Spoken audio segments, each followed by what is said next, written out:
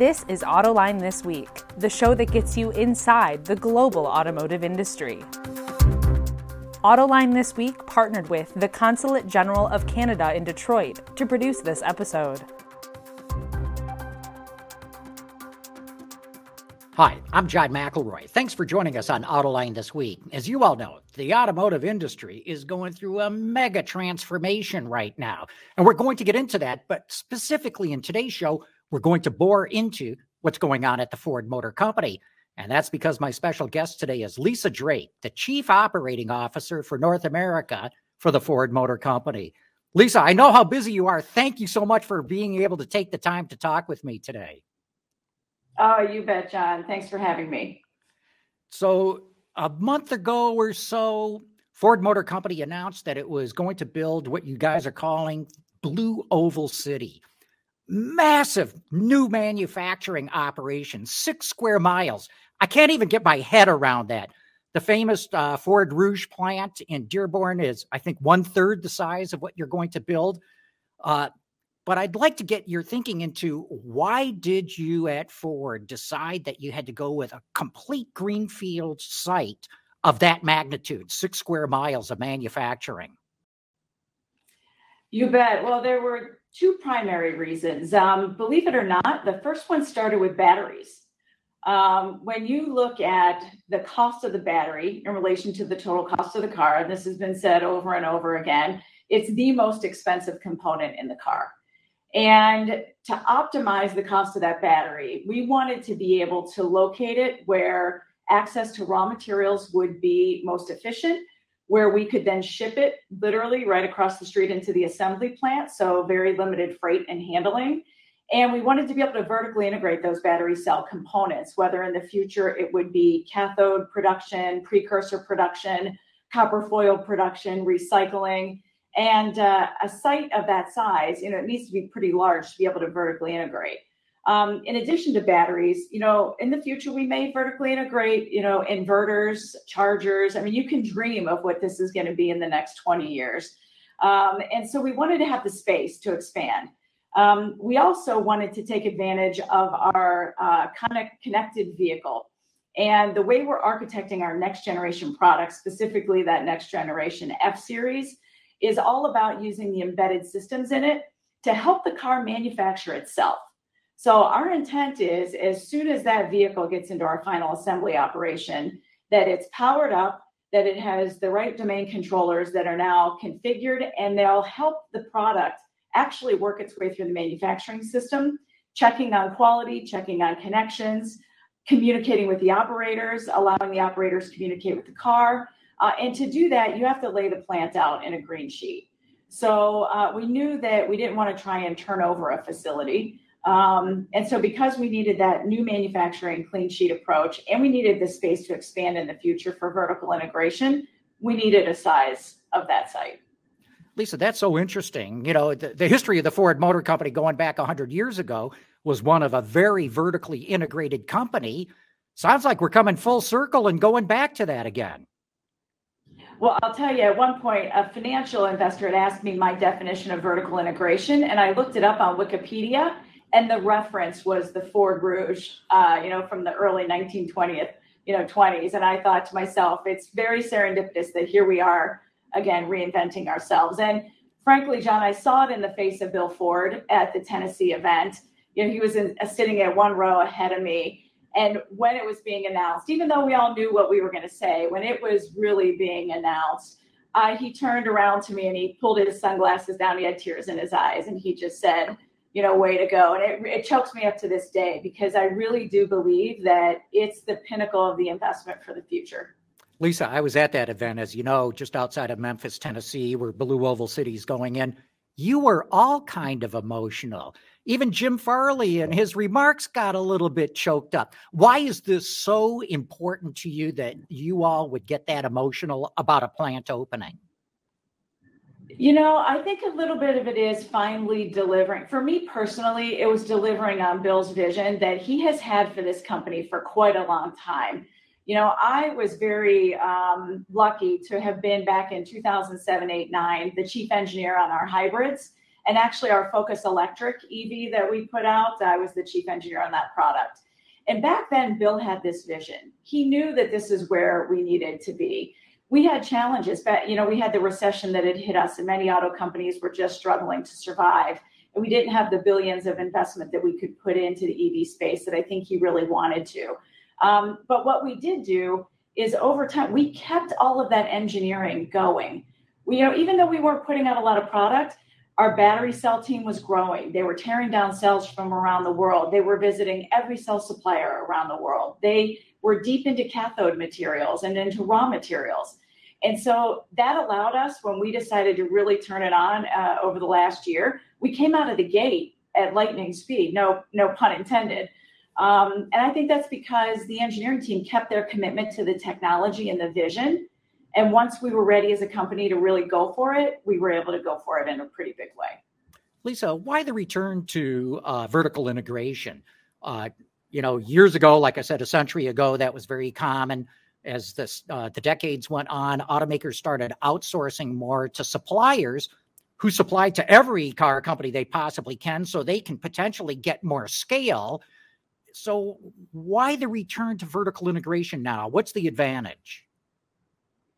Well, I mean, to be quite frank, it's you have to decide what's the most important part of the vehicle that you want to control.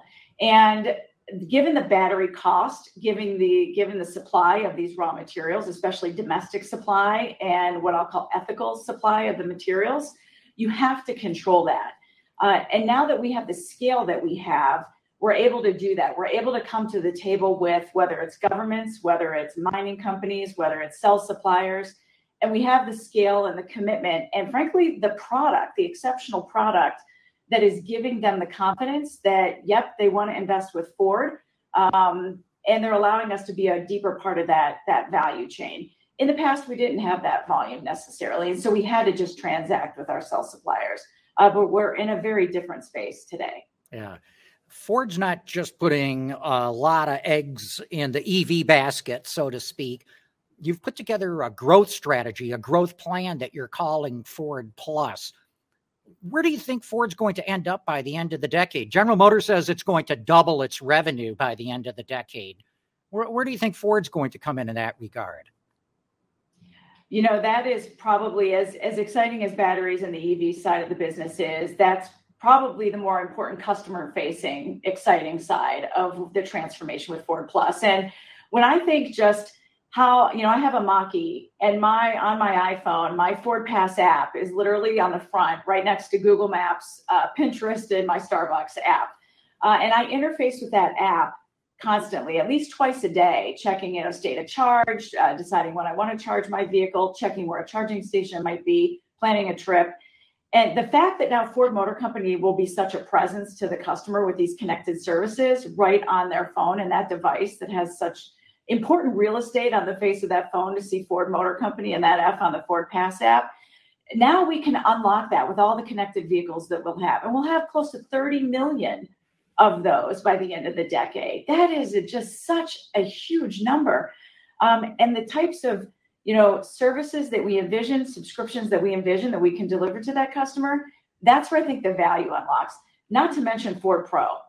I mean, we dominate in the commercial vehicle business today. And I can say as a proud trucker, I'm really excited to see what Ted Cannis is going to do with that organization. And when you add electrification and connectivity into a space that we already dominate, I think it's a fantastic recipe. Okay, so I'm going to help the audience with some of these acronyms. Ford Pro is your plan to go into commercial vehicle services. And that's part of Ford Plus, which is the master plan, I believe, for the growth for the company ahead. Is that right? That's right. Thanks, John. Very, very well. You've listened quite well. Yes, Jim Farley would be very proud. Yes, Ford Plus is the overarching strategy. And one of the big pillars inside of it is really leaning into our commercial vehicle strength, which is Ford Pro. It's led by Ted Cannis. It's built on the back of an incredible world-class set of products. I mean, we lead in the market share in the U.S. today, close to 43%. It's built on the back of Transit, the world's best-selling cargo van. And now we're leaning into services for all of those customers that are enabled by the connectivity in these products, and then also by the electrification of them. total cost of ownership is in a completely different ballpark once you electrify these products. And our plan, that's why we're leaning in with the E-Transit the way we are. Our plan is to really go out and service these customers in an even better way than we are today. Ford's been strong in commercial vehicles going way back. I mean, way back. Why the recognition now? Maybe I'd say that commercial offers a whole lot more opportunity that Ford hasn't tapped.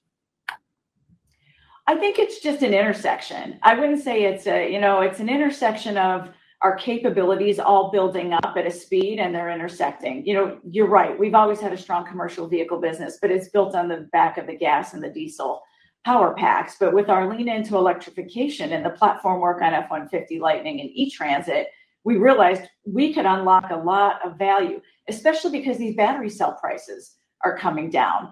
Now that, the cell prices are coming down, we've vertically integrated our e-motors and our gearboxes.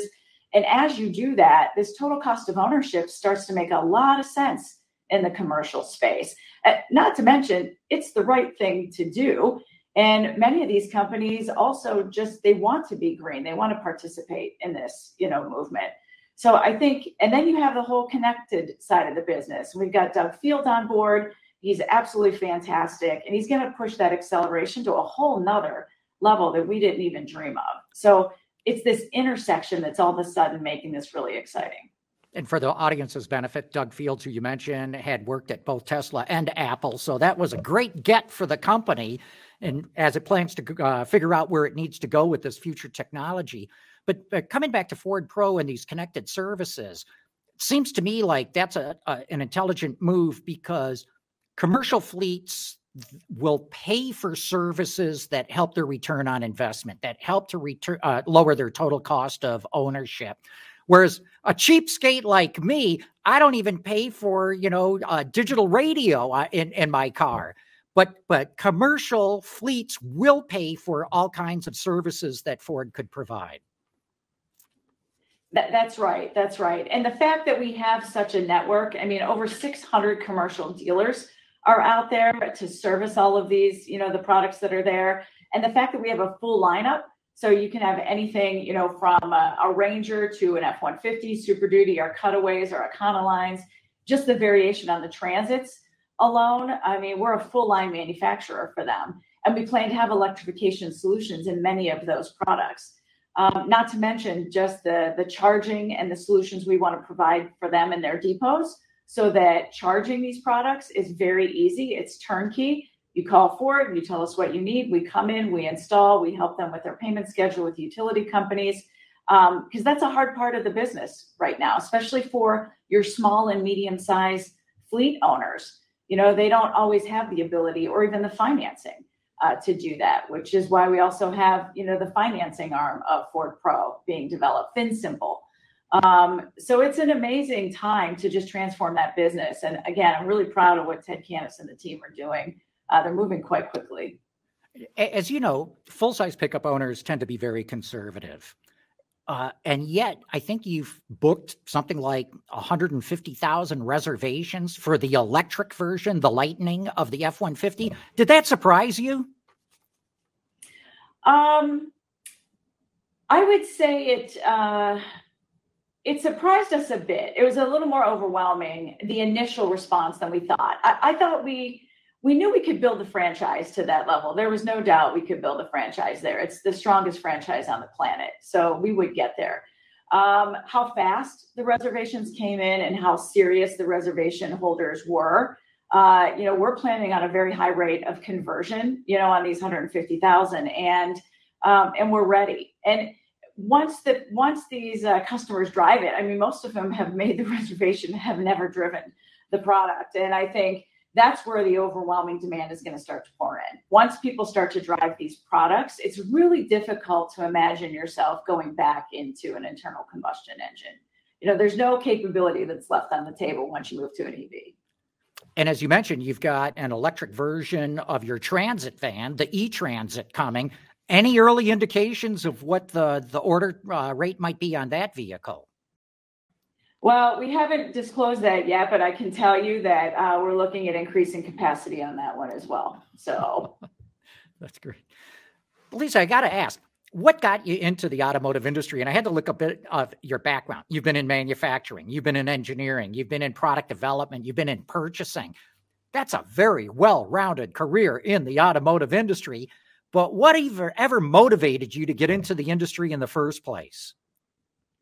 I have to say, I went to Carnegie Mellon University with the intent to go to medical school. I was a biology major when I started. I was going to go to medical school. And I actually have a biomedical engineering minor in addition to a mechanical engineering degree. So I never thought I would go into the auto industry. But I grew up in a family in an area of Pennsylvania. We were really into cars. My uncle, raced a car. My parents, we would often go on the weekends to funny car races. I don't know if that's the right term up here, but they make really loud noise. They go really fast. And, everybody who's into racing knows about funny cars, the dragsters. Yeah, funny car racing. My family talked about cubic inch, engines like CCs and not, they call them motors. They would call them motors, not, engines. So maybe a little bit of it was in my blood. But Ford Motor Company came to campus and I signed up to interview and I really enjoyed the interview and they invited me to Dearborn. And I have to tell you, John, when I landed at Dearborn DTW and then I drove into Dearborn, I saw that big tire on I-94. I forget what brand it is. I'm not even sure what brand it is, but that huge tire. And then I got into Dearborn and every building had a Ford oval on it. And then there was a museum about the history of the automotive business. And I was like, wow, like this is a community. Like if I were to leave Pittsburgh and come to Michigan, I was coming to a community of people who love cars and love Ford. It wasn't a company. And that tire, like literally figuratively, was like this monument to me of the motor city, of the auto industry. And I came home and I remember telling my mom, of all the offers, Mom, I really hope Ford gives me an offer because that's where I want to go. And sure enough, they did. And here's where I am. But so I really encourage, I think about the virtual environment these days where, we talk about interviewing and I really encourage, students to really go to where you're going to work. If you're not going to be, go visit and see what's there because there's an environment and a culture aspect to it that you really can't pick up unless you come. And I don't know if I would have chosen Ford had I not come here, in person. And not only did you choose it, you stayed because there's been a lot of women who come into the industry, but as you know, very male dominated. As I mentioned before, you were in manufacturing. Yowza, especially when you started, very few women there, but you stayed. Why did you stay? Because many women just say, forget it. I'm not dealing with this. I'm getting harassed or I'm not being promoted or fill in the blank, whatever it is. They don't feel like they're really achieving what they could, but you did. What's some of the things that led you to stay and what advice could you give to others based on that? I would say it started with incredibly good mentors. And frankly, all of my mentors through my career up until recently have been males. And a lot of them had daughters. Two of my good mentors, they had 3 daughters apiece. So I think I had access to really good male mentorship, and they were responsible for a lot of the moves that I made in my career. Even when I had self-doubt on, am I really ready for the next job? They were like, no, Lisa, you're ready. Trust me, you're ready. And if you have any problems, come see me. We'll figure it out. And it turns out they were always right. Every time they were right. Finally, at the end, when I actually got promoted above one of them, he said, well, it looks like you don't need a mentor anymore. I said, oh, no, I still do. I need to come get this, positive reinforcement from you. So I think there were very good male mentors in Ford. And sometimes I don't think they get enough credit, for that. I will also say, though, that, I came from my mother's a very strong woman. She stayed at home, but anything she wanted to do, she did herself. And so I think I grew up in an environment that just said I can do anything I want. So I need to give a little bit of credit to my parents and how they raised me. But then Ford always had something else you could do. You didn't have to leave Ford to have a new experience. If I wanted to work in an assembly plant, I could. If I wanted to be in the studio with the clays and see the designers talk about, design language, I could. If I wanted to get into the financial side, I could. I mean, a company the size of Ford has anything you could ever want to tackle. You just have to ask that you want to do something different. So I think the company itself, and it very mission-based, very family-oriented company. I had opportunities to leave, as do many people, but nothing really ever was good enough to lure me away. I think everything I needed was right here. Lisa, I think what you're talking about, mentors, is extremely important. I benefited from having a mentor in my career that changed my career. How do you go about getting a mentor? It just seems to happen by accident. And for maybe some people who are not lucky enough to have that kind of connection, how would you advise them to go out and get a mentor? That's such an important question. And it's something that I lead an employee resource group at Ford called the Women of Ford. We have 33 chapters around the globe. We have 6,600 members in this organization, and they are a little powerhouse of an organization. And one of the things that we've developed is a process by which some of our younger stage career females will be paired with a mentor, because it is so hard to find one, especially in this virtual environment where unless you're on camera, it's hard to be seen when you have 50 people in a meeting. You can't, in the past, we used to pick it up by seeing someone say something really profound or important or participating. And we don't do that as much. So we've developed a pairing program now, because we want to go find, Hal Tai-Tang says it often, he'll say, where's the next Lisa Drake? How do we find her? And I agree. How do I find myself in that organization? And I spend a lot of time trying to develop ways in which we can find more really great, capable females that just might be overlooked. Of course, it's one thing once they're at the company to nurture and grow them in their careers, but you got to have that pipeline feeding them. I'm often asked to speak to engineering schools, or I meet with young engineering students, overwhelmingly male. I mean, over 90% male. How are you going to feed future engineers, future designers, future manufacturing people when in school right now it's so male dominated? It is, but there's also a great pipeline. A couple years ago, I went to the Society of Women Engineers conference. There were 15,000 college engineers at the conference. 15,000. I think the pool is out there. The candidate pool is out there. We have to present ourselves in a way that makes them look. And, I joked, one of our strategies, we put our Ford booth right outside the women's restroom at the conference. It was a strategy, but it worked because we had a line, a really long line at the Ford booth. And a lot of them were coming because we had just unveiled the Mach-E, and people now saw, okay, Ford is in this electrification game. And, so I think we're going to do better in the future. The pipeline's there. We just have to recruit. And part of the reason I wanted to do the interview, John, is that I want to make sure that anybody who is listening, and the women that might be listening, understand that there is a path and there's a place.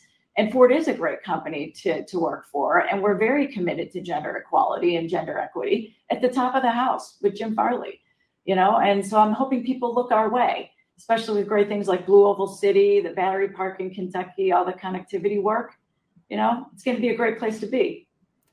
Do you think that companies, Ford included, have realized they need to present themselves to the public as a more compelling place to come to work, as a not just to come and get a job and have a nice career, but to be able to go out and change the world? Isn't that something Ford and other automakers and even suppliers need to do? Absolutely. And part of the excitement about this electrification space is that, it really is core to who we wanted to be for a very long time. We knew we would be in the EV game. There was no doubt about it. It was watching the world change, watching consumer demand change. Frankly, hats off to Tesla and Elon Musk and the way that he's accelerated the understanding and the excitement around EVs. Now's the prime time. And I think there's a lot of young students who are very mission-based. They're civic-minded, and Ford now can present itself in a very different way that's probably more aligned with their values than they might have ever thought. Are you seeing that happen now? I.e., more women, more diversity, not just women, coming into the company? I would say I couldn't directly tie it to those recent announcements. Those are so fresh for us over the last year. We've really pivoted, but I can tell you we're going to lean into it.